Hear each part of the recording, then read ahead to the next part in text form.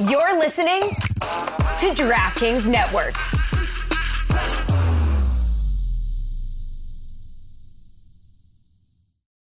When you need mealtime inspiration, it's worth shopping Kroger, where you'll find over 30,000 mouth-watering choices that excite your inner foodie. And no matter what tasty choice you make, you'll enjoy our everyday low prices, plus extra ways to save, like digital coupons worth over $600 each week. You can also save up to $1 off per gallon at the pump with fuel points. More savings and more inspiring flavors make shopping Kroger worth it every time. Kroger, fresh for everyone. Fuel restrictions apply. Mother's Day is around the corner. Find the perfect gift for the mom in your life with a stunning piece of jewelry from Blue Nile. From timeless pearls to dazzling gemstones, Blue Nile has something she'll adore. Need it fast? Most items can ship overnight. Plus, enjoy guaranteed free shipping and returns. Don't miss our special Mother's Day deals. Save big on the season's most beautiful trends. For a limited time, get up to 50% off by going to BlueNile.com. That's BlueNile.com. Another day is here, and you're ready for it. What to wear? Check. Breakfast, lunch, and dinner? Check. Planning for what's next and how to save for it? That's where Bank of America can help. For your financial to-dos, Bank of America has experts ready to help get you closer to your goals. Get started at one of our local financial centers or 24/7 in our mobile banking app. Find a location near you at bankofamerica.com/talktous. What would you like the power to do? Mobile banking requires downloading the app and is only available for select devices. Message and data rates may apply. Bank of America N.A., member FDIC. This is the story of the one. As a maintenance engineer, he hears things differently. To the untrained ear, everything on his shop floor might sound fine, but he can hear gears grinding or a belt slipping. So he steps in to fix the problem at hand before it gets out of hand. And he knows Grainger's got the right product he needs to get the job done, which is music to his ears. Call, click Grainger.com, or just stop by. Grainger, for the ones who get it done.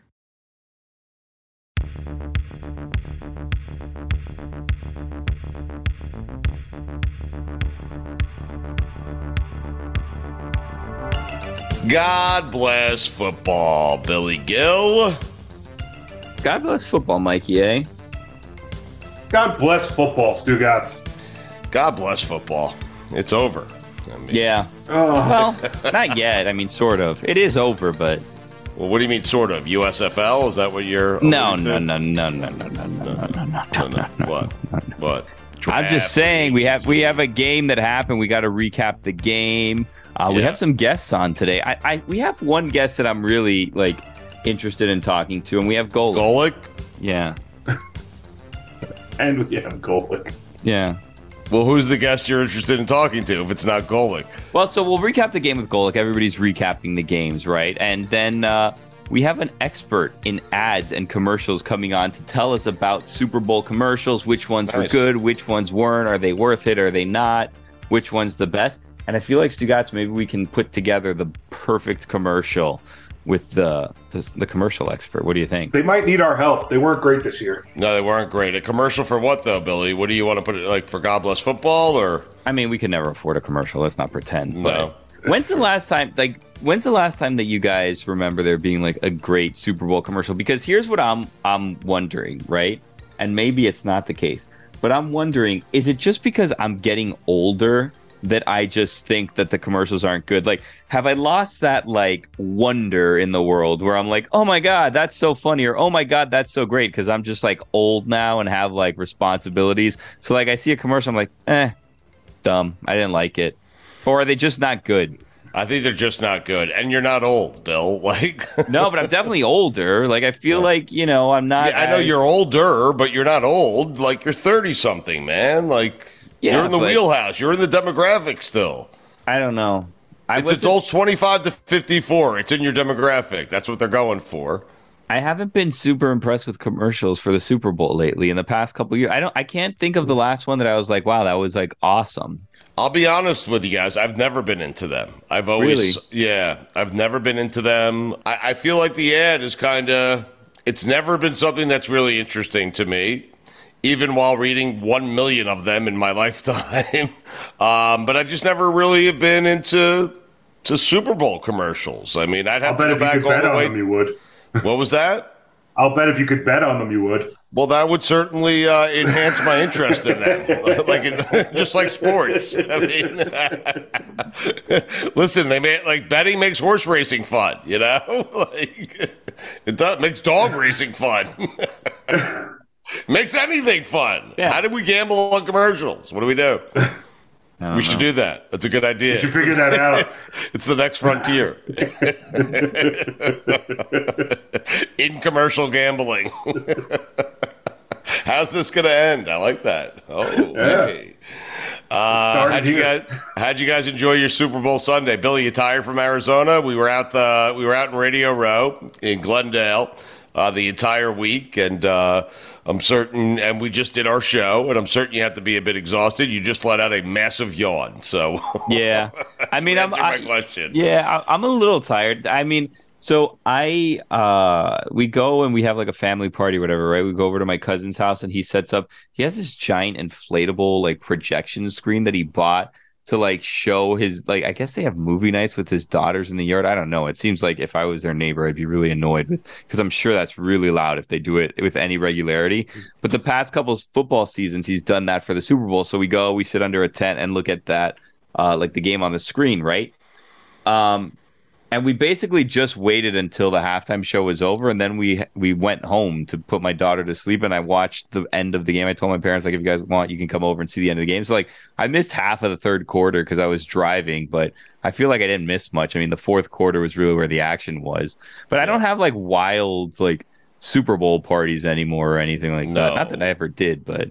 No, I like a good night at home with the wife watching the game. I could focus on the game. I did focus on the game.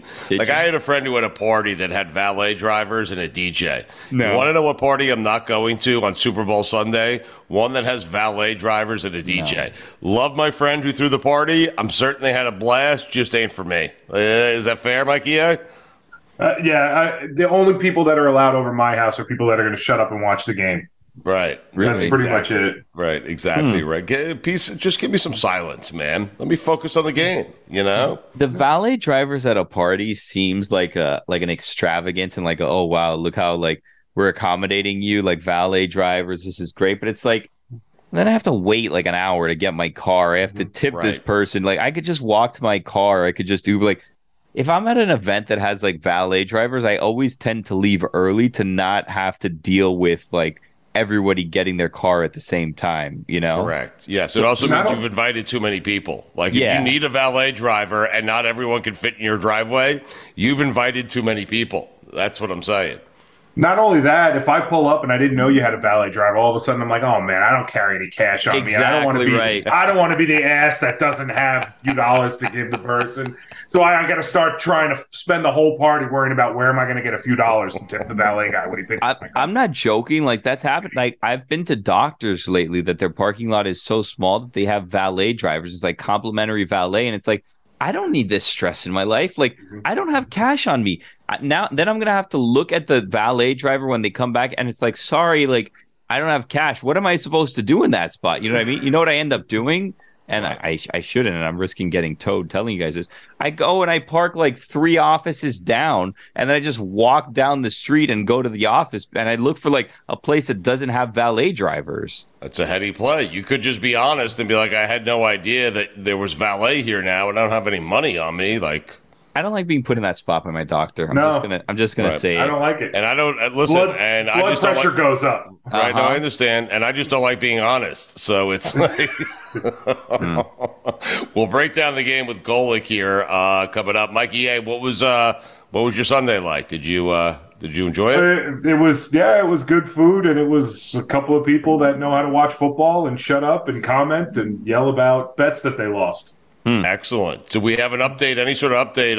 Aaron Rodgers enters 4 nights of darkness tonight. I'm told anything could happen on the other side of 4 nights of darkness, including you wearing a Jets uniform when you come out of it. Do we have any update on what the Jets are doing? Because that's what this offseason is all about, who the Jets are going to land at quarterback. I know they hired a coach. I'm not certain it's a coach that has attachments to certain quarterbacks, I'm not certain that coach has the attachments that I want to the quarterbacks that I want. Can you provide me with an update, please? I just want fucking Aaron Rodgers. I mean, they've officially started planning for Plan B. They hired Todd Downing to be their passing game coordinator. Right. And the hope is, I guess, if Rodgers doesn't want to come play with Nathaniel Hackett, that Ryan Tannehill will want to come to play with his former OC, Todd Downing. All right. Or Derek Carr, right? Doesn't he have some sort of relationship with Dowling? I don't know. I personally think they should just go get Eric Bieniemy and try and get Mahomes. That would. Wait. So what happens if they don't get Rodgers? Is Hackett gone? Like what happens there? I don't know. We got to get a run game coordinator and see who that guy ties to. This is so Jets, Billy, where I'm telling you, unless you know someone that knows the guy won't come there. So the Jets are getting guys that know all the free agent quarterbacks, and then they'll have to fire the guy. Like if they don't get Tannehill, this guy's going to be out of here, okay? Like that's it. Ryan Tannehill, I don't want Ryan Tannehill. I don't. I want Derek Carr or I want Aaron Rodgers. Preferably Rodgers. Second would be Derek Carr. Would you want Tannehill, Mikey, over Zach Wilson and what we have now? Tannehill. Yes. Over Ryan Zach Tannehill. Wilson, yes. Over Zach Wilson, yes. You take anyone over Zach Wilson? He's probably fourth on my list of guys realistically they could get. All right. God, I hate our organization. Oh, it's terrible. Right. We just can't sign people on our own merit. We have to get people that will vouch for us and make them feel comfortable about being part of this stink. I mean, they're like that friend in college that keeps telling you to go up to girls and talk them up, and then when you finally turn to show the girl the guy, he's standing behind the couch and he's just looking creepy, and you're like, you know what? Forget it. Just go meet somebody else. Thank you. Right. Billy, are you rooting for us? Like, is there any? You're rooting for the worst case scenario, aren't you? No, I hope that he's rooting for content. He's rooting for Zach Wilson to stay with us. I like you guys. I hope that you get Aaron Rodgers. Like, I feel like it'd be a Jets situation where it wouldn't work out somehow. But I hope you get Aaron Rodgers. Like, what happens? And I don't know why I'm making this longer than it already is. But what happens if like Aaron Rodgers finds enlightenment like on day 2? Is he then like a hostage? Like he's trapped Is he stuck there for an additional 2 nights? Yeah. If How will he know it's only day 2? Got it. Figured it out. I'm good here. Like, let me out, or you just kind of have to see it through. It's a good question. I don't know. How will he know it's day 2? I don't know. Well, how will he know it's day 4? Yeah. Somebody's got to come get him. That seems like. If you figure it out on the first night, you're right. You should probably skip the other 3. I mean, this is what I'll bet he's like 12 hours in, and he's like, it's probably only like 5 more minutes. It's probably only like 5-10 more minutes. It seems like an absolutely feels like 4 days. It seems like an absolutely horrible experience that the Jets would be like, wow, this is an awesome situation to be in because I'm not just sitting in a dark room for 4 days. Things never happen this easily. And good things like this never happen for us. They just don't. They don't happen for us. So this is going to be, we're going to be stuck with Tannehill. He's going to be our quarterback next year. Holy shit. Todd Downing. Him. Stop cursing. I'm sorry, Bill. I'm in a sour place right now. Dowling. I'm certain he's a nice guy. I'm sorry for taking out 40 years of misery on him. I'm sorry. I'm certain. And Tannehill would maybe be the best quarterback we've ever had. And I'm including Joe Namath. Well, he doesn't crack top 10. Broadway Joe. Broadway Joe doesn't crack top 10 Jet quarterbacks of all time? Yes. No. You have 10 Jet quarterbacks better than Broadway Joe? That's taking the takeout way too far, Mike. You can't name 10 quarterbacks better than Joe Namath. I dare you, do it right now. Len Foley. Yeah. You're already done. Chad Pennington, Geno Smith. Pat Ryan. Tom Tupa, he was a punter. Tom Tupa, he took Tom Tupa from Vinny Testaverde. Zach Wilson. Mike White. And Geno Smith. Mark Sanchez, we left out. Bryce Petty. Kellen Clemens. I draw the line at Clemens. Clemens was not better than Joe Namath. All the other names I'll give you. All right, we're just entertaining ourselves. Let's get to Mike Golic. He was on the sidelines for Westwood 1. Calling the game. I'm interested to speak to Golic here because I'll have great insight on The field, which was I'm sorry for cursing, Bill, was a sloppy, slippery track, okay? Golic was right there. He was on that field to give us an update on that. And then I love being on the sidelines, Billy. You know what you get on the sidelines? You get all the inside chatter, conversations. You get to hear it all, you know? I know Golic wants to be in the booth, but I prefer Golic on the sidelines. You know what I'm saying, Bill? Yeah. Inside info. Let's get it from our guy, Mike Golic Sr. right now. Greg McElroy. Damn it. A lot's changed over the years. One thing that hasn't, the great taste of Miller Lite. Another thing that hasn't changed is that it's less filling. So, what is the best thing about the original light beer? Miller Lite sparked this debate in 1975, and we still haven't settled it. Oh, I remember 1975, we were all excited. The bicentennial was right around the corner. Everyone was focused. 200 years, and then all of a sudden, Miller Lite sparked a new debate. Great taste or less filling? Miller Lite keeps it simple. Undebatable quality. Great taste, only 96 calories. It's the beer that strips away everything you don't need and holds on to what matters most. A light beer that tastes like beer. You don't have to choose what's best. Miller Lite has great taste and is less filling. Tastes like Miller time. To get Miller Lite delivered right to your door, visit MillerLite.com/GBF. Or you can find it pretty much anywhere that sells beer. Celebrate responsibly. Miller Brewing Company, Milwaukee, Wisconsin. 96 calories per 12 ounces. Fewer calories and carbs than premium regular beer. I'd ask how your private jet was, but it was a fucking private jet. Yeah. Yep, it was good. That's how those go. I feel like, and this is going to sound weird, Stugotz. Yeah. I feel like I wouldn't like a private jet. You would? No, I think it'd be too like tight and cramped. Like I'd have to walk like hunched over. I don't know that I'd like it. You would enjoy the private jet I was on. You would enjoy having the entire jet to yourself. Were you alone? I was. It was me and two pilots. You would enjoy the snacks on a private jet, and you would enjoy not having to get your bags after the flight is over. You enjoy all of it, Bill. Every single second. What do you mean not having to get your bags after the bags just, they have transportation set up for you. The bag is in the car by the time you get off the plane. That's it. That's what I mean. Oh, so you had a car no drive baggage claims, no walking through the airport, nothing. Why? I mean, I take all my stuff carry-on anyways, just because I don't want to pay like $30 to check in. Right. So. Well, here they carry it on for you. I mean, I can carry things. I can carry things too. I've done it many a time. But I don't like it.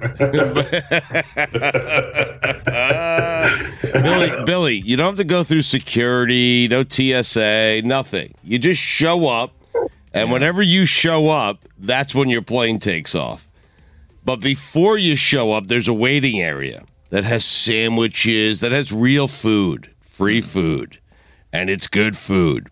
And you can bring as much as you want onto the plane with you. Okay. And so I took a couple of turkey sandwiches. I took a turkey roast beef and an Italian sub, 4 sandwiches. Okay. Some snacks, and I fell asleep. And it was delightful. It was a great time. And I got to Syracuse. Now, here's the other thing, Bill. These jets go a lot faster than your commercial jets. Do they? So what normally would have taken 4.5 hours took me about 3.5 hours. You got from Arizona to New York in 3.5 hours? Yes. Okay. Yeah. What's not to love? I had a connecting flight that I almost missed because there was something with like the parking mechanism or brake or something. So we were sitting just staring at like the terminal. Like they said, we're 50 feet away for 20-something minutes, and I had a connecting flight that left 40 minutes after that. So it was quite stressful. I'm sorry to hear that. You could have fly private next time. He should, yeah. Or Billy, I think you would have gotten home quicker had you flown to Syracuse and then flown from Syracuse to Miami. I think that would have worked for you. I don't think so. I mean, why? I flew 3.5 hours. I was there. Yeah, take a little direct E down to Miami. You're done. That's like 7 hours when you combine the two. How long did it take you? It took me. I took off at like 4:50ish, and then I landed at like 12:45, more or less. All right. So, and then when stayed in Syracuse with me, No, I'm good. No. I like my family too. I wanted to see them. You don't want to see my family. To Syracuse. Yeah. Dude, that's nice. Yeah. You don't want to see my family. Mike. Not really. Mike, that would have been a good one for the blanket when you came on. It would have been a good one for the blanket. Oh, off, my It was can't help it. It's my look. I understand. Yeah. Hey guys, if you guys need a God Bless Football XFL correspondent, I would like to submit my resume. Oh, there we go. That's right. Juju, the job is yours, okay? Okay. Boom. Yes, it pays nothing. You get no expenses. Yeah, I was going to say. Enjoy it. But we will use you all the time. Yes. We'd like you on call 24/7. Where are you going today, Golick? I am golfing over Scottsdale National. Really? Wow. Yeah. Oh, look at you. With who? Yeah.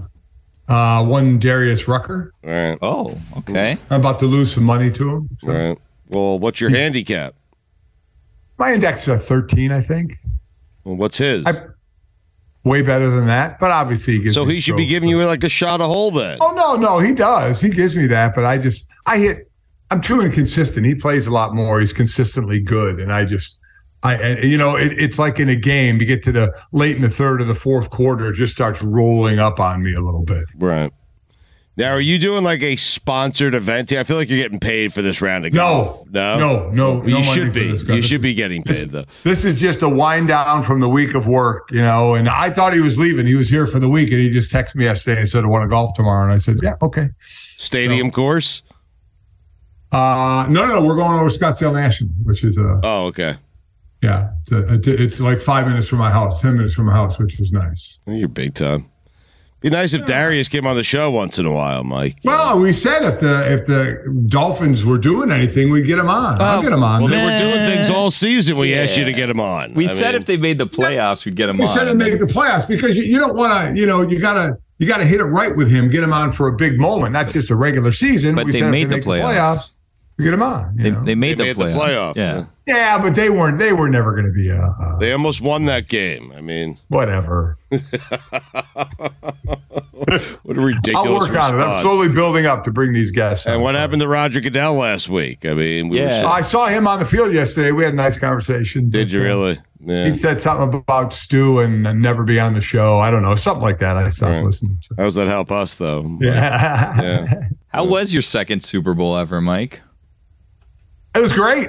You know what? I'd rather be in the booth. Don't get me wrong, because I've done that all my life. But being on the sideline, being right there by everything, and literally listening to the conversations when players come off the field, like when Jalen Hurts fumbled the ball.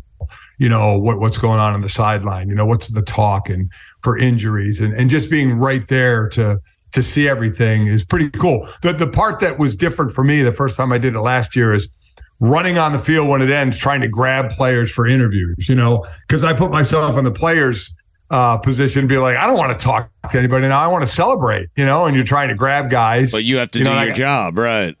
Yeah. So I talked to Creed Humphrey, who the old line was the star of stars of this game, because they held Philadelphia sackless in this one. So he was good to talk to. So, and then I always go interview, second year. I think I then go into a room and interview the losing coach. So I talked to Nick Sirianni for a bit. How was he after the game?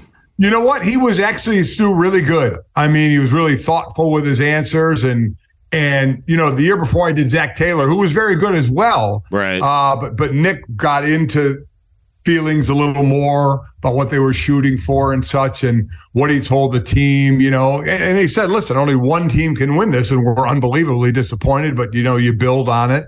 He said all the right things, but dude was really emotional before the game. If everybody saw, he's crying during the national anthem, which was phenomenal, by the way. Phenomenal. Chris Stapleton was just crushed it. Fantastic. And God Bless America was that baby face. He was really good as well. Yeah. Just a fantastic voice, both of them. The Rihanna halftime the show was really good. I had a hard time understanding with the acoustics because they had so many speakers and everything out there. It was just blaring so much. It was hard I don't know what it was like on TV, but it was hard to understand. She did great. Yeah, she did great. It was, I think. The show looked spectacular. Yeah. It was just so loud, you just couldn't make out a lot of it. Mike, if you wouldn't mind, take us there. Like when the Jalen Hurts fumble happened, you're on the sideline there, you're listening to that conversation. What are they saying? So it was amazing. That's the thing, Stu. There was no conversation. Nobody went near him, and it wasn't like we're not going near you. We're mad at you. It's just like, hey, it happened, but we know, you're the main part of us getting back in this game or winning this game. You're going to have to be the man. It was like nothing happened. Right. And then he walked over to the old line because I was standing right there and was just like, hey, my bad. And a lot of the right guard who had jumped offside on the short yardage play, right. Before that they chatted a little bit about both their mistakes, but that was the thing. Everybody remained very calm and cool about it. Like, okay, that was a bad mistake, but we'll make up for it. And boy, what a game, especially the second half. Mike, what's that like for a team to have a quarterback like that? Because there were really no losers last night, which is astonishing when you consider we're always looking to blame someone for something after these games, and perhaps you could blame the referee for a ticky-tack call at the end of the game, and I think that's what people are doing. Or perhaps there's some criticism of the NFL and the field and how slippery the field was at the game, but you had both quarterbacks pitch nearly perfect games, and so the Hurts fumble was a bad mistake. But what does that do for a team when you have a quarterback who has that kind of confidence where it's like, hey, I made a mistake. Sorry. Let's not talk about it. Let's move on. He follows that mistake up with a touchdown. Yeah, I mean, I think that's why nobody said anything to him. Nobody went over there and said, keep your head up. It's cool. He was fine. I'm sure he was pissed at himself, of course. But I mean, mentally, he was fine. And I hate to, go against what you said when you say there were no losers. Yeah, there were. Just ask some of the Eagles. I mean, they were devastated. Right. They had a 10-point lead at halftime. Yeah. And amazingly enough, the comeback for Kansas City came by running the ball in the second half, something that the Eagles normally do incredibly well. They just start leaning on you with that run and wearing you down. And it was Kansas City running the ball well, which so much helped the passing game with Mahomes in the play action because Pacheco was running really well. But he's such a hard runner. He is. Pacheco ended up averaging over 5 yards a carry. And that was really what got them going, was the fact that they could run the ball. And that offensive line pitched a shutout to the Eagles pass rush that had, 78, 79 sacks, including playoffs. And I attributed it to three things. First and foremost, you have to give credit to the O-line. Wiley played a hell of a game at right tackle against Hassan Reddick, but they all did to get goose eggs. Second is the fact that Mahomes was still able to escape. And third, and, again, this is it's a reason. It's not an excuse. There was a lot of slipping going on in the field on both sides now. So it wasn't just, and the sacks, the 2 sacks the Chiefs got, because remember, they were second in the league in sacks at the end of the regular season with 55 to Philly's 70. And the sacks were Jalen Hurts running out of the pocket and running out of bounds. But because it was a 0 yard gain, it's considered a sack. Whoever ran him out of bounds, those were the 2 sacks. So even Kansas City, which was second in sacks, wasn't getting to Jalen in the pocket. Though, in all honesty, they were putting on better pressure than the Phillies D-line in that. But it was a shame about the field because I was right next to C.J. Gardner-Johnson, the safety for the Eagles, during warm-up. And he was making some cuts. And I mean, Stu, he kicked up a divot that any golfer would be proud of. Before the game. Before the game. Wow. This is in warm-up. Right. And I mean, I'm literally 2 feet away from it. And he's walking back to it. He looks at me and I look at him and he's like, wow. And he signaled to one of the guys on the field, go get me and my different set of cleats. So he changed cleats in pregame. Others went in and changed cleats before they came back out for the game, but it was still slippage. And remember, this is a field that grows outside and then gets pushed into the stadium. Sure. In mass. I mean, it just gets pushed 100 yards, 110 yards gets pushed in. So I think there's the wonder, as it's growing outside, are roots able to set deep and enough to where the grass isn't coming up? And I don't know what the field looked like on TV, but as I said on air, I said down here on the field, it looks like I played an entire round of golf and never replaced one divot. I mean, that's what it looked like. Right. It looked great on TV. I think that's part of the problem. People weren't criticizing it because the field looked so great on TV. It's not until the announcers started talking about it to where it became an issue. But you're saying this was a pregame conversation that many of the players were having. Yes, and both teams were complaining about it. I mean, there were plays where right off the ball, the D linemen were slipping and falling down on a pass rush. So that negates everything. It was wild. And I actually talked to George Toma. For those that don't know George Toma, Google George Toma. George Toma handles the fields. He handled the fields, the groundskeeper, and he has a sweatshirt that says the Sod Father. It's the best. He's handled them for every Super Bowl. And I was talking to him. He's 94. Guys, after the game, I'm sitting there waiting to do my last hit on radio. Mm-hmm. George Toma, 94, walking with a cane, is picking up trash on the sideline. I love him. And so I went over and started talking to him. He first started working on fields. It was in Wilkes-Barre, Pennsylvania, a minor league baseball team. He was 13 years old when he first started working on fields.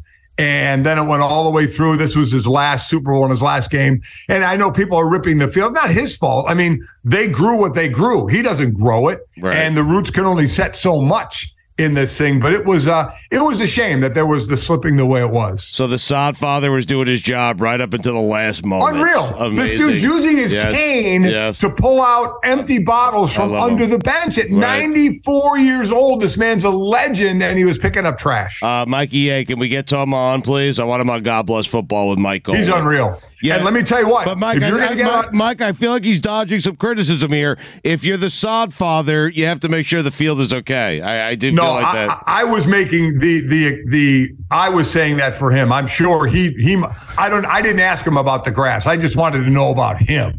I mean, we'll just have to ask him on the day of his daughter's wedding. Yeah, exactly. So I asked him if he was going to pull a Tom Brady and retire and then come back, and he said no. He's walking away for good. Right, Mikey, get him on, please. Mikey, you had a question for Golic here? Yeah, so a big thing for us going into halftime was Mahomes going to be able to come out and play. They showed scenes of him on the sideline screaming. Do you think if this isn't the Super Bowl, he comes back out? Probably depends on what's on the game. What if you have something locked up, is it early in the season? I would imagine that would have a lot to do with it. If it's early in the season, probably not, so you don't prolong the injury. But in this case, again, he played on it. I mean, as I said before that game, anybody who says they're 100%, show me someone who says that. I'll tell you someone who hasn't played a lot all year. Nobody is, but it's obviously the most important position out there. And we were all wondering how he was going to come out in the second half. You had extra time, probably to get maybe more IV in him, whether it was a cortisone steroid, something that was kind of an anti-inflammatory type thing. Did he take a shot? Now, I don't know if he would. So here's the fear. Listen, and I took a shot in any part of the body I could to play, and I've no doubt most people would. Why I'm not sure. Maybe they did it before the game. I don't know. But why I'm not sure if they would do it at halftime, because it's a high ankle sprain. Because you go low ankle, you could tend to, numb your foot, and then you're screwed. I'm not sure what kind of chance they would want to take at halftime. And again, I don't know any of this, to try and shoot it at halftime and run the risk of it numbing his foot. Because then, I mean, you are screwed. Just think of having a numb foot and you're trying to run around. So I don't know if they did it at halftime or not. I honestly do not. And who knows if we'll know at some point, I'm sure. But you can give IVs and you can give things that are kind of anti-inflammatory to keep the swelling out of it. That used to be what we did all the time, getting Toradol shots before games all the time, which they don't do anymore. But you can get IVs with that. And since you have extra time at halftime, I would imagine they did everything they possibly could to help that out. It was odd that he was limping when he was walking, but not when he was running. Yeah, exactly. Which could lend you to say maybe he took the needle. Or he wasn't that hurt. Maybe. Or it's one of those things. Know when you have something and you tweak it. Right. How for that first minute it hurts like hell, okay, and then it starts to calm down. It could have been something like that as well. It could have. Strangest part of your body that you've taken that shot, like my heel. Really? So I cracked my heel in practice 1 week. Actually running, I was the end on field goal team in Miami, and we were practicing a fake field goal where I ran a route into the end zone, and I caught the ball and I stepped real hard and I cracked my heel, and we went to play Cleveland that week. And it was right before the game, or I was in the locker room before I went out for warm up, and I said, "Doc, shoot this." He said, "No, go out in warm ups and see how it feels." I'm like, I'm telling you, it's going to need a shot. He said, well, I want you to do warm-ups first. I'm like, okay, fine. I walked out for warm-ups for 5 minutes, came back in. I said, hurts like hell, shoot it. He's like, okay. So you wanted to get straight to the sex, Golic. I took it in. I took it in the heel again. It couldn't be a lot because so it didn't nail my whole foot and make my foot numb. It was just my heel. They were very good at it because when I was in Miami too, I tore cartilage in my rib the first game of the season and ended up taking a needle 13 straight weeks before each game in the ribs. Right. But man, the shit works. Let me tell you that. If you do it right, and not what happened to Tyrod Taylor, where because I was getting that shot up right between my ribs, right in the area where he was. Uh-huh. Wait, Mike, I want to make sure I heard you correctly. There was a play for you to be like, it was a fake with you as the wide receiver? Well, all right. I shouldn't say fake. If you're the end on the field goal team, you're eligible receiver. Right. If it's a bad snap, a muff snap, or something like that, they yell fire, fire, fire. We won't know it until we hear fire. Then we know something happened with the snap, and I have a route I'm supposed to run. Right. That's what we were practicing. And you caught it in practice. I caught it and hurt my heel. What an athlete, huh? I listen, I relived my tight end days in high school. Were you a good tight end? I was All-State, yeah. Really? How many grabs? Linebacker. How many grabs did you have? I didn't know this about you. I had 20-some for a few hundred yards. We were more a running team. Couple of tutties, right? Yeah, it was fun though. I figured I'm surprised you didn't play quarter. Now that I'm thinking about it, because I did play quarterback. Did you really? My freshman year, I was a quarterback and middle linebacker, and we ran the option. Right. So I was running the triple option and I was the biggest player on the team. Golic coming around the corner. Yeah. The only problem with me keeping the ball, there was never going to be a long touchdown run because I was never fast enough. I was always going to get caught. What was your longest run? Do you remember? Oh, it was probably 20, 30 some yards. But I even know I'm going to get caught. Right. In our state playoff game my senior year when I was a tight end, I caught a little dump pass. And I was free. I was running. It was like at our own 20 it started. And I'm running and I see my whole sideline cheering. And I'm thinking to myself, I don't know why you're cheering. There's no way I'm making it all the way to the end zone without getting caught. And sure enough, I got caught. This guy can only go 20 to 30 yards. Don't worry about it. Yeah, going to need the oxygen after that. Do you remember your longest pass play? I am fascinated here, Golic. I honestly, I do remember, though, passing in as a freshman, being in the pocket and getting blindsided and knowing what it feels like to have all the air leave your body at one point. I got hit so hard from the blind side, my body just snapped, and I was just laying on the ground going, I couldn't talk. All the air was out of my body, and I'm like, that really hurt. Was that the moment you decided I want to do that to somebody? Yeah, I was saying I really would rather hit somebody than get hit. Right, much better being the hammer than the nail. Mike, what I meant by, nobody lost last night, obviously the Eagles lost, and I know there'll be criticism, and I think a lot of it's going towards the referees. It's rare where you have a game and you walk away from the game like Sirianni and Jalen Hurts. I'm more impressed with them after that game, even in defeat, than I was before that game. Like, Jalen Hurts was phenomenal, and Sirianni, man, he's got stones. He goes for it on fourth down, any place on the field, and he's going for it. And he's like, hey, I got 4 downs to get 10 yards. And that makes play calling a lot easier for his offensive coordinator. Yeah, you could definitely tell by the play calls, especially on third and whatever it is, that when they're going to go for it on fourth down. But you're right. Jalen when he came back from the shoulder, didn't have a couple of good games, right, in the playoffs. It's not like we were like, oh, Jalen's back, the MVP candidate.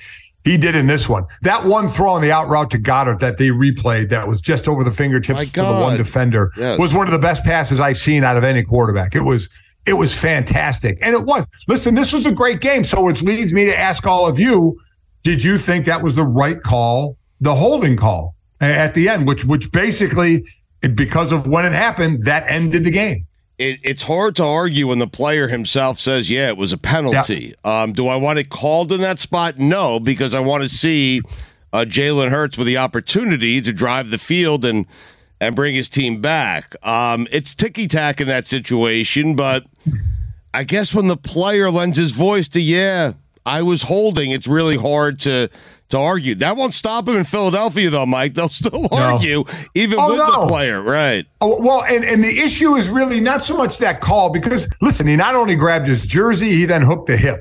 So, I mean, if the ref was going to let the jersey grab go, he then couldn't let, actually two kind of holding situations happen. The issue is, and this is all players want. Players want consistency. There was some tough coverage earlier in the game that they were letting go, that they weren't throwing flags on. Right. So that's the only point, because would I have rather not seen the flag? Yes. Do I understand why it was thrown given what happened? I was standing right there. I understand the flag. The problem was there were other physical plays in the game where a flag didn't come out. And that's, players want consistency. If you're not going to call it then, don't call it now. Or if you're going to call it then, call it, throughout the entire game. So that was really the only issue that I had. I mean, in a vacuum, that was a penalty. Right. Especially when the player lends its voice to it. Yeah, exactly right. All arguments. Yes. Right. And you could see him on the field. Right. His reaction was more, shit, I got caught, than, oh, that was a horrible call. You could tell his reaction right away. Any issues with, listen, the Chiefs they stripped us of moments, but the Chiefs did what you're supposed to do in that spot, which is why Sirianni, incidentally, values his timeout so much and was so upset he had to burn one earlier in the half there.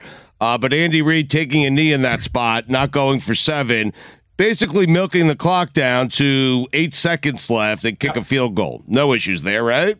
Won the game. Yeah, won the game.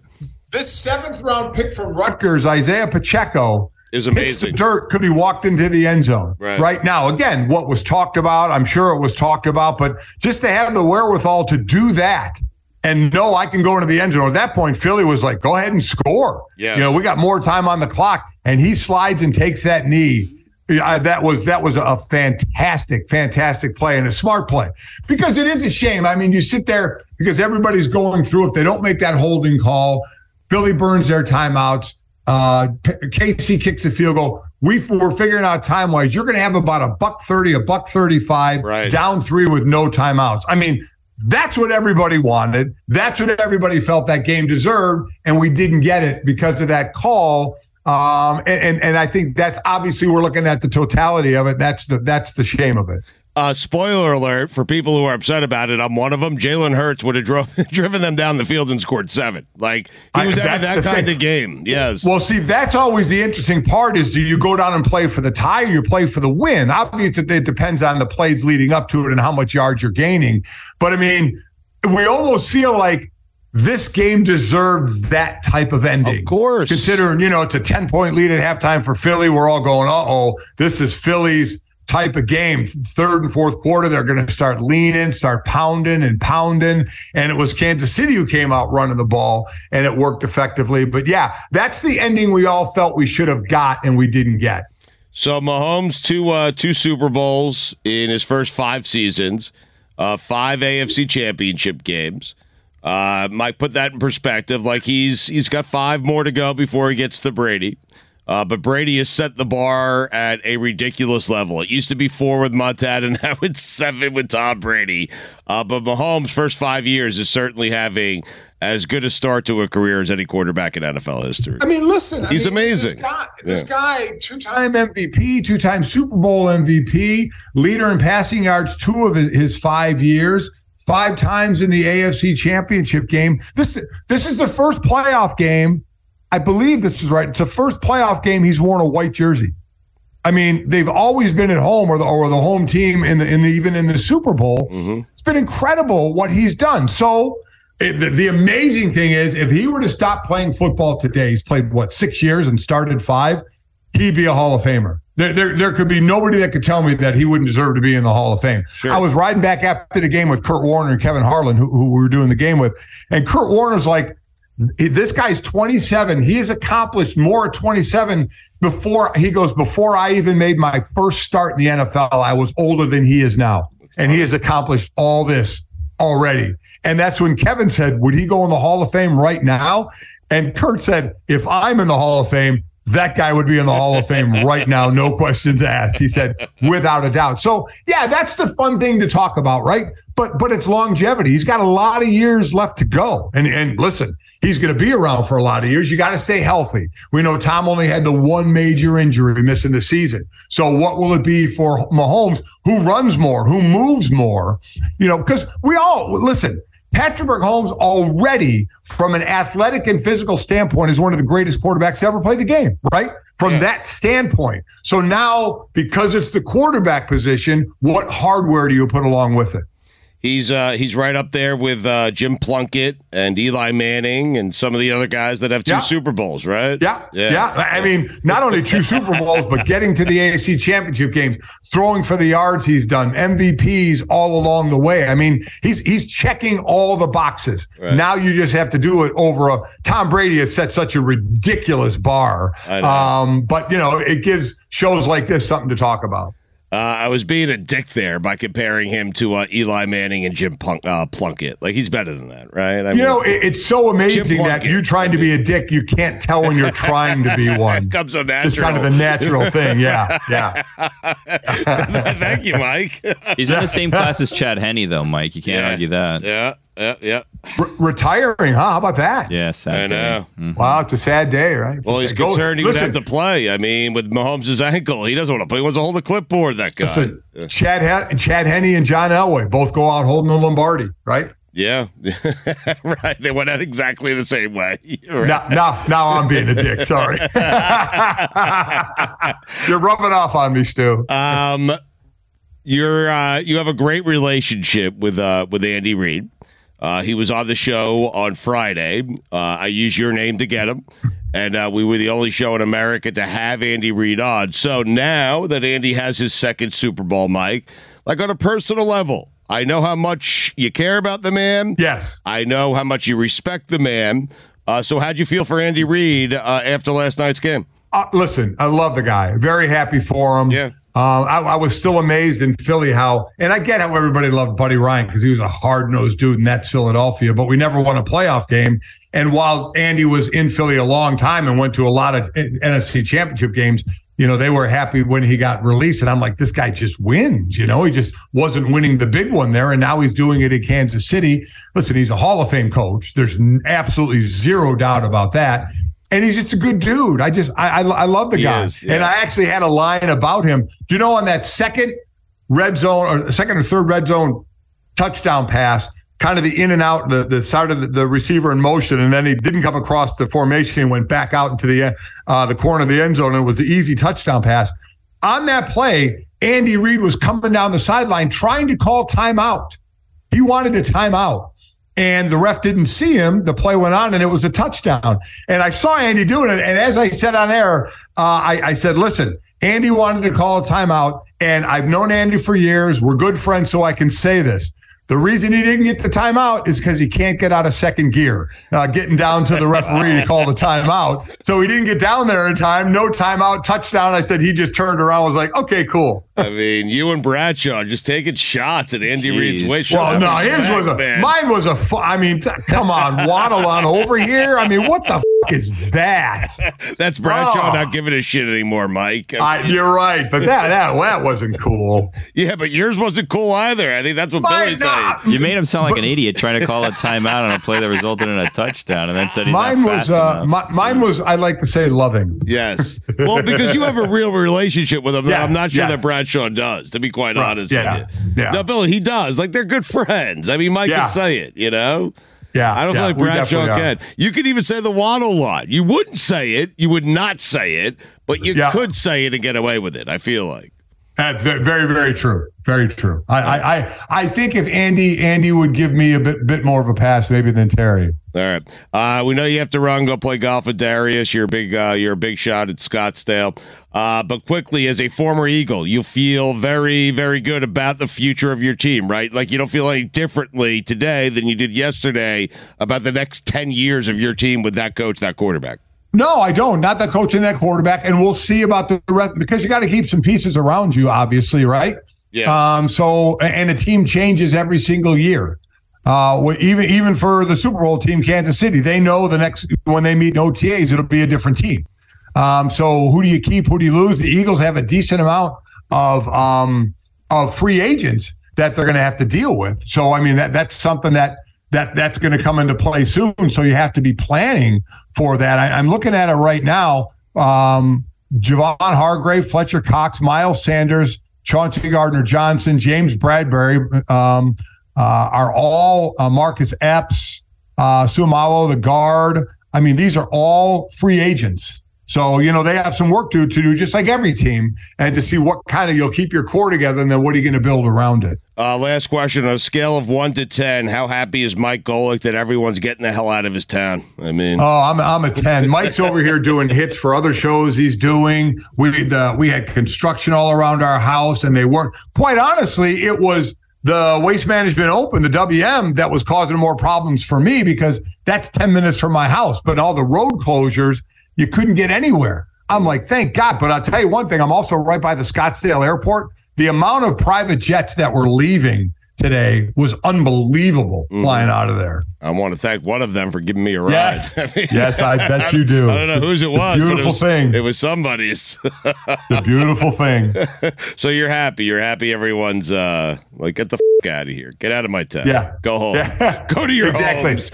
Let's get this back to normal. Yeah, exactly. Did you collect all the checks? There was a point on Friday I walked by you. I heard you do the pork rinds plug, and then like a couple hours later, I heard you fighting obesity. So did you collect everything? Not yet, but it's all is in transit. What a week you had, huh, my friend? I mean, it was pretty nice. It was pretty damn nice. I'm tempted to guess, but I don't want to guess. I mean, don't worry. I'll just give you. Yeah. I'll keep that one to myself. Could you have paid for my private jet to Syracuse? Oh yeah. And back. Yeah, probably. You're an ass. Hell of a week, though, my friend. Congratulations. It was a hell of a week. It was a lot of fun. I'm glad we all got to hang out for a bit. And next year we get to do it in Vegas. Yes, we do. You were my Super Bowl MVP. You are. There we go. And all I got to say, everybody out there, start planning now for the Super Bowl. It's 364 days away. Let's start planning now. I wonder who you're aiming that at. Okay. Oh. Get out of here. I'm just throwing that into the ether. Anybody who wants to grab it, go ahead. Same weekend every year. All right. Absolutely. Mike, enjoy the round. We appreciate you coming on, recapping the game with us, and a lot of news coming up. We have 4 nights in darkness. We'll see how that goes, and then we'll talk to you. God. We'll talk to you on the other side of his 4 nights of darkness, okay? All right, sounds good. Like I said, all I get there is a good night's sleep. Okay, see you, Mike. Janine Pogge oversees Ad Age's technology and media coverage, as well as the publication strategy for new editorial products. Fair to say you're the expert on Super Bowl television commercials. Is that fair to say? I've been doing this for over a decade and know useless facts about Super Bowl commercials that I don't think anyone really needs to know. So if you call that an expert, then really? Yeah. Really? I'm interested in, give us some interesting facts that none of us really know about, Super Bowl commercials. Super Bowl commercials. So, I mean, if you look at this year's one, a fun little fact, if you watch the T-Mobile commercial with Bradley Cooper and his mom. So that commercial was not started out that way of them doing the outtakes. They kind of showed up on set and started doing a table read, and it all moved into just becoming outtakes, and then T-Mobile decided, hey, let's go with that. That sounds fun, and move that way. So we spent a lot of time here at Ad Age kind of learning the ins and outs of the Super Bowl ads, how they're made, what goes on behind the scenes. So a lot of that kind of information. Are Super Bowl ads worth it? Yeah, I mean, look, you're talking at a time where very few people are watching TV all at the same time, all in the same place, live, and watching the commercials, right? So, you're watching Netflix, you're watching any of these other services. For the most part, you're not watching commercials. You're either skipping them or don't have them altogether. So it's the one place where brands can reliably still get a massive audience all tuning in and actually caring about the commercials. Janine, you're the expert, so I'll leave it up to whatever metric you want to use. What is the most successful Super Bowl commercial of all time, in your opinion? Oh, of all time, man, you're putting me on the spot. Or since you started doing this, at least. Okay, I mean, look, you have some big ones, Puppy Mucky Baby, the Budweiser Clydesdales. Like, these are iconic sort of, Super Bowl ads that people remember. They remember the jokes. They, remember the animals or people featured in it. I think when you think back to some of those, the Darth Vader Volkswagen commercial, those are iconic storylines that, most people still remember.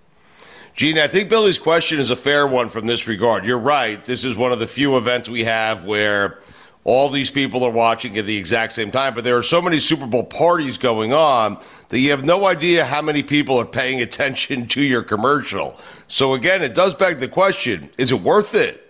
That's fair, but think about all of the chatter and conversation that happens in the weeks leading up to the game, right? Everyone's on social. People are tweeting these commercials out. They're talking to the brands themselves, right? The brands are like out there conversing with consumers. They're talking to each other. So there's so much social play that also happens. It's not just watching this on those 30 seconds on the screen. You're on YouTube watching the commercials. So there are lots of other ways to actually view these things outside of like the bar or house party that you're at. So one of the most talked about commercials this season was the Tubi one, where everybody thought that they accidentally changed the channel. Is that an effective commercial for Tubi? Because I know Tubi now. I don't know that I will go download Tubi or subscribe to Tubi. Yeah, anytime you get a commercial where people are actually stopping and like, what was that, right? And they're asking the question, what is that brand? I don't know it. Let me go look it up. Like, what just happened? I mean, I turned to my husband last night, like, did you just sit on the remote? Like, as I'm freaking out working, like, what did you just do? Which I think is what we are seeing a lot of people did last night. I mean, if you remember the Coinbase ad from last year, there was a lot of people who did not know what Coinbase was. And all of a sudden you have this QR code bouncing around on the screen. Whether or not you actively became a Coinbase user and started using crypto or not, you knew what Coinbase was after that. And I think that is the mark of a successful Super Bowl ad, driving brand awareness. Can you get, I think there's a reason I'm asking, and I also think people would be interested, but can you give people an idea of, if you agree to run a Super Bowl ad, when that ad needs to be sent to the network to run on time for the Super Bowl? Yes. Now, there are plenty of brands that, the day after the Super Bowl airs, they are already planning for the next one, right? And they're thinking about their ad buy and they're thinking of concepts. There are some, though, that final ad is not getting in the hands of the network until the week of. That doesn't mean they haven't showed them iterations of the ad. That doesn't mean that, they don't know what the creative concept is. Like, most of that is fully, fleshed out. But the actual final spot, there are edits being made and all of that, during that week of. Because someone on our show, the reason I asked was things are moving so quickly and messages are changing so quickly these days that it's hard for the TV networks and the commercial and the ad agencies to keep up with social media. Is there anything to that where maybe you produced a spot 6 months ago intended for this year's Super Bowl, but things change so quickly now that the spot you created doesn't really fall in line with where you need to be in terms of messaging? Is that a fair thing to say?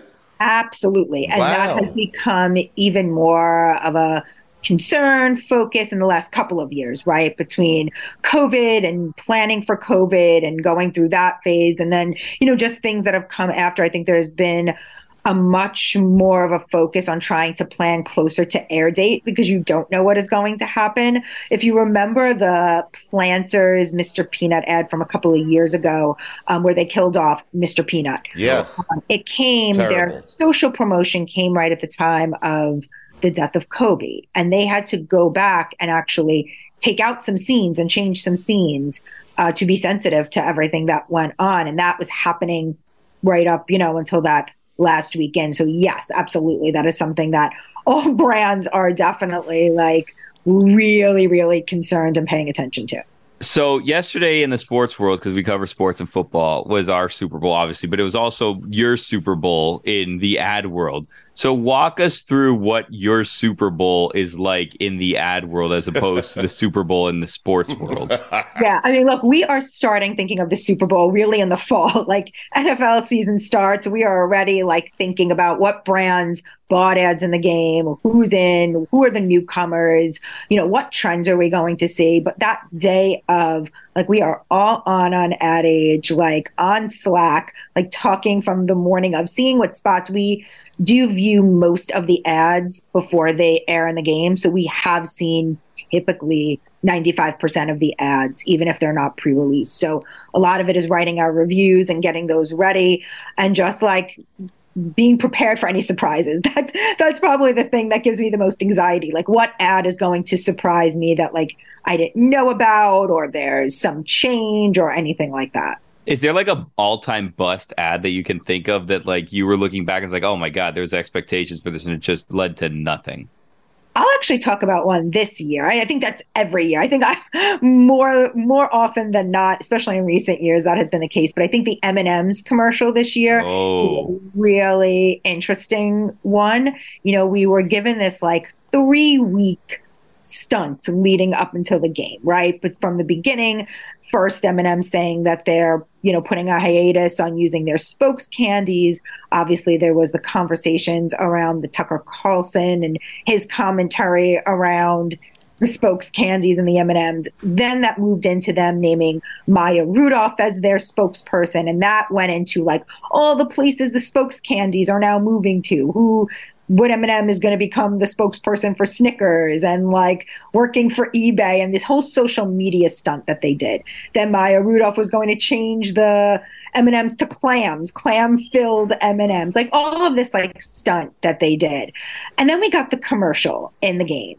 And if you are not working at Ad Age or are really into the Super Bowl commercials and you are not following that stunt, you are not going to get that 30-second ad that was in the game. Right. And I think M&M's underestimated how many people would really be paying attention to that whole storyline and, really following along. So are there ads like that in the past that have been like, this is a long-term play that doesn't necessarily culminate at the Super Bowl, but maybe we drag it out like a month after the Super Bowl, and this is just kind of like a centerpiece that brands have just bailed on because they're like, this just isn't working? I haven't seen too much of that where it's like the long play. Yeah. It's really much more on like the couple of weeks leading up to like that social buzz. I think Planters, again, going back to that Mr. Peanut one that I mentioned where they killed him off, that was similar in nature. Like they killed him off a couple of weeks before the game. They like resurrected him during the game. And it's really a commitment by the brand to say like, my consumer cares about this and is going to be invested in this storyline and knows that we're doing this, right? Like is on social and is following, our social handles and following along with this story. So they're not as frequent, but I think it's a big ask by a brand to ask consumers to follow along. But in the case, Janine, of M&M's, they're such an established brand. Does it really hurt them that some people, that they missed the mark with a lot of people on that? Yeah, I mean, I think it just falls flat, right? You're still investing all of this money into something that you want to stand out. And when, it fell very low on the USA Today ad meter, it was like very far towards the bottom, which is unusual for an M&M's, Super Bowl ad. So you're still investing all this money. You want it to land, right? Like it may not hurt the brand, but it's not going to do any favors for you either. I'm not an insider. I'm not in this industry. I did not know that the USA Today had an ad meter, and I absolutely love that there's an ad meter. What is the ad meter, and what was like at the top of the ad meter? Yes, the ad meter is a place where people reviewing the ads can go and vote on like their favorites. And then USA Today puts out the winner, on the day after. And the winner this year was The Farmer's Dog, the dog commercial. That was for a dog food brand. So that was the winner. If we wanted to book a spot, could we do it right now? Like if I wanted to place a commercial in next year's Super Bowl, could I do that right now? I'm just thinking about an idea here. If you have $1 million you want to spend and,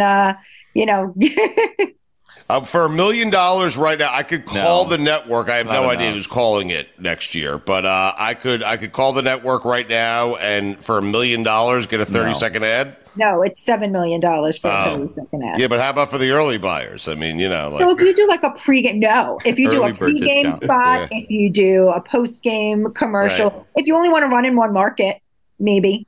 Okay. Wait, $1 million if I want to run in one market, you're saying.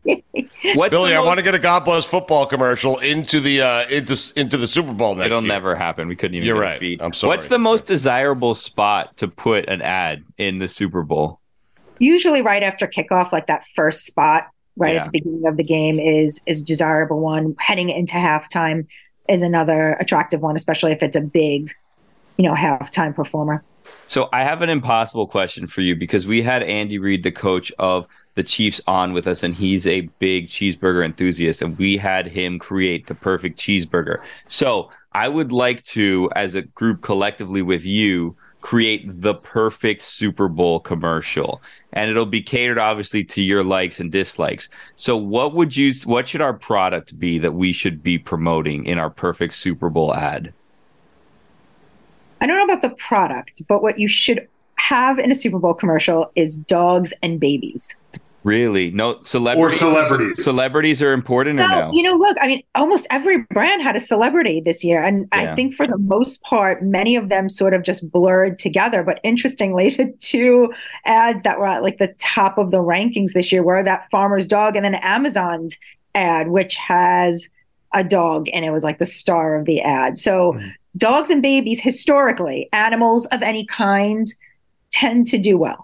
So here's what I'm thinking. But the problem is now we're kind of having contradictions and it's going to be hard because I'm thinking dogs and babies sell, right? Celebrities sell. So what if we do celebrity dogs and celebrity babies together, right? But then like who's one of the biggest spenders? Beer companies. But we can't have babies and dogs selling us beer, right? So then what do we take out of that equation?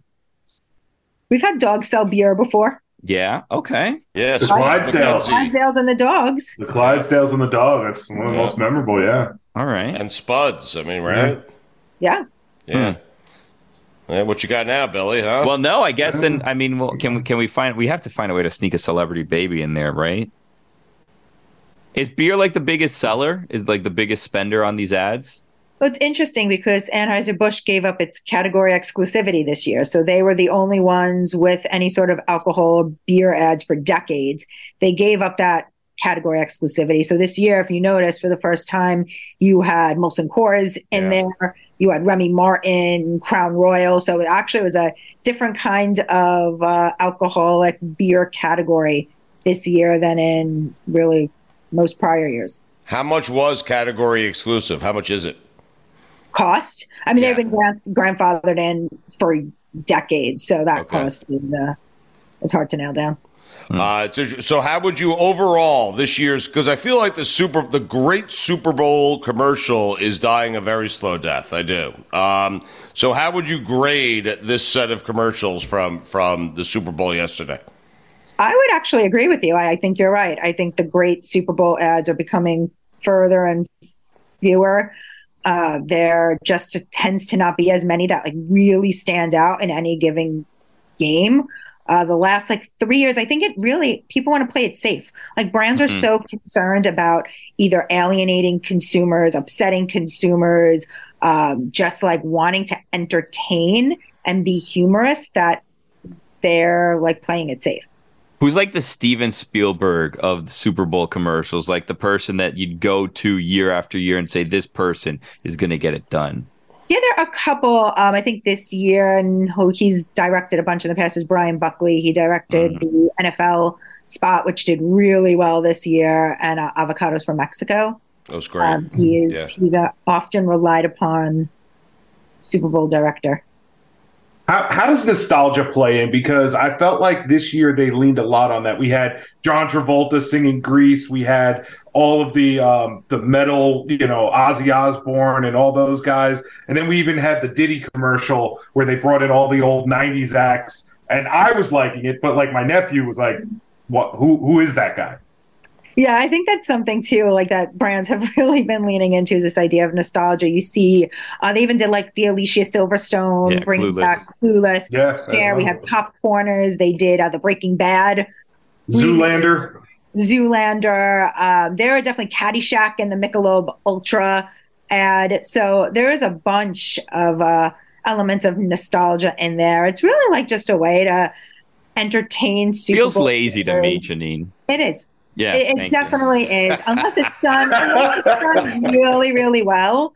I think there was one last year, and I'm going to forget the brand here, which isn't a good sign. But they did Austin Powers and remade Austin Powers, which was a fun one. But yeah, I think they're hard to do. It's really just doing it because you know that there's a built-in audience, right? There's fans of whatever franchise, show, movie, and you know that at least those people are going to enjoy it. Who's the worst at making these where it comes across your desk, you're like, this isn't going to be good? Who's the M. Night Shyamalan? Like, who is it? Oh, jeez. I said it. There's so many changes. There's not, one Super Bowl advertiser that's in every year, and they change so much, and there's so many newcomers year after year that it's hard to know what's going to, miss. I think, the Googles of the world, the Amazons, you typically know that those ads are going to be solid. But you never know. There's misses for sure. Do you have a top 3 campaigns of all time, like top 3 Super Bowl commercials, or since you started doing this, do you have off the top of your head, or is that putting you on the spot? Yeah, no, I mean, I would go back to the Budweiser Clydesdales ones. Those are classic. I think they did an amazing job at that time of doing what you're supposed to do, of pulling at an emotion and getting Super Bowl viewers watching. I mentioned the Darth Vader Volkswagen one. That's really an iconic Super Bowl ad. I think that's really a great one, and people really remember that. Janine, we appreciate this very, very much. She's the expert on the Super Bowl ads that you see every single year.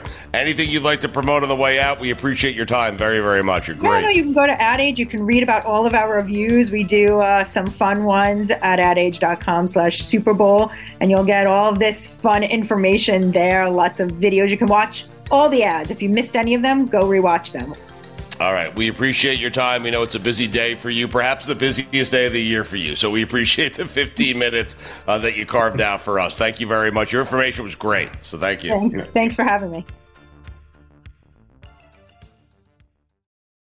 A lot's changed over the years. One thing that hasn't, the great taste of Miller Lite. Another thing that hasn't changed is that it's less filling. So, what is the best thing about the original light beer? Miller Lite sparked this debate in 1975, and we still haven't settled it. Oh, I remember 1975, we were all excited. The bicentennial was right around the corner. Everyone was focused. 200 years, and then all of a sudden, Miller Lite sparked a new debate. Great taste or less filling? Miller Lite keeps it simple. Undebatable quality. Great taste, only 96 calories. It's the beer that strips away everything you don't need and holds on to what matters most. A light beer that tastes like beer. You don't have to choose what's best. Miller Lite has great taste and is less filling. Tastes like Miller time. To get Miller Lite delivered right to your door, visit MillerLite.com/GBF. Or you can find it pretty much anywhere that sells beer. Celebrate responsibly. Miller Brewing Company, Milwaukee, Wisconsin. 96 calories per 12 ounces. Fewer calories and carbs than premium regular beer.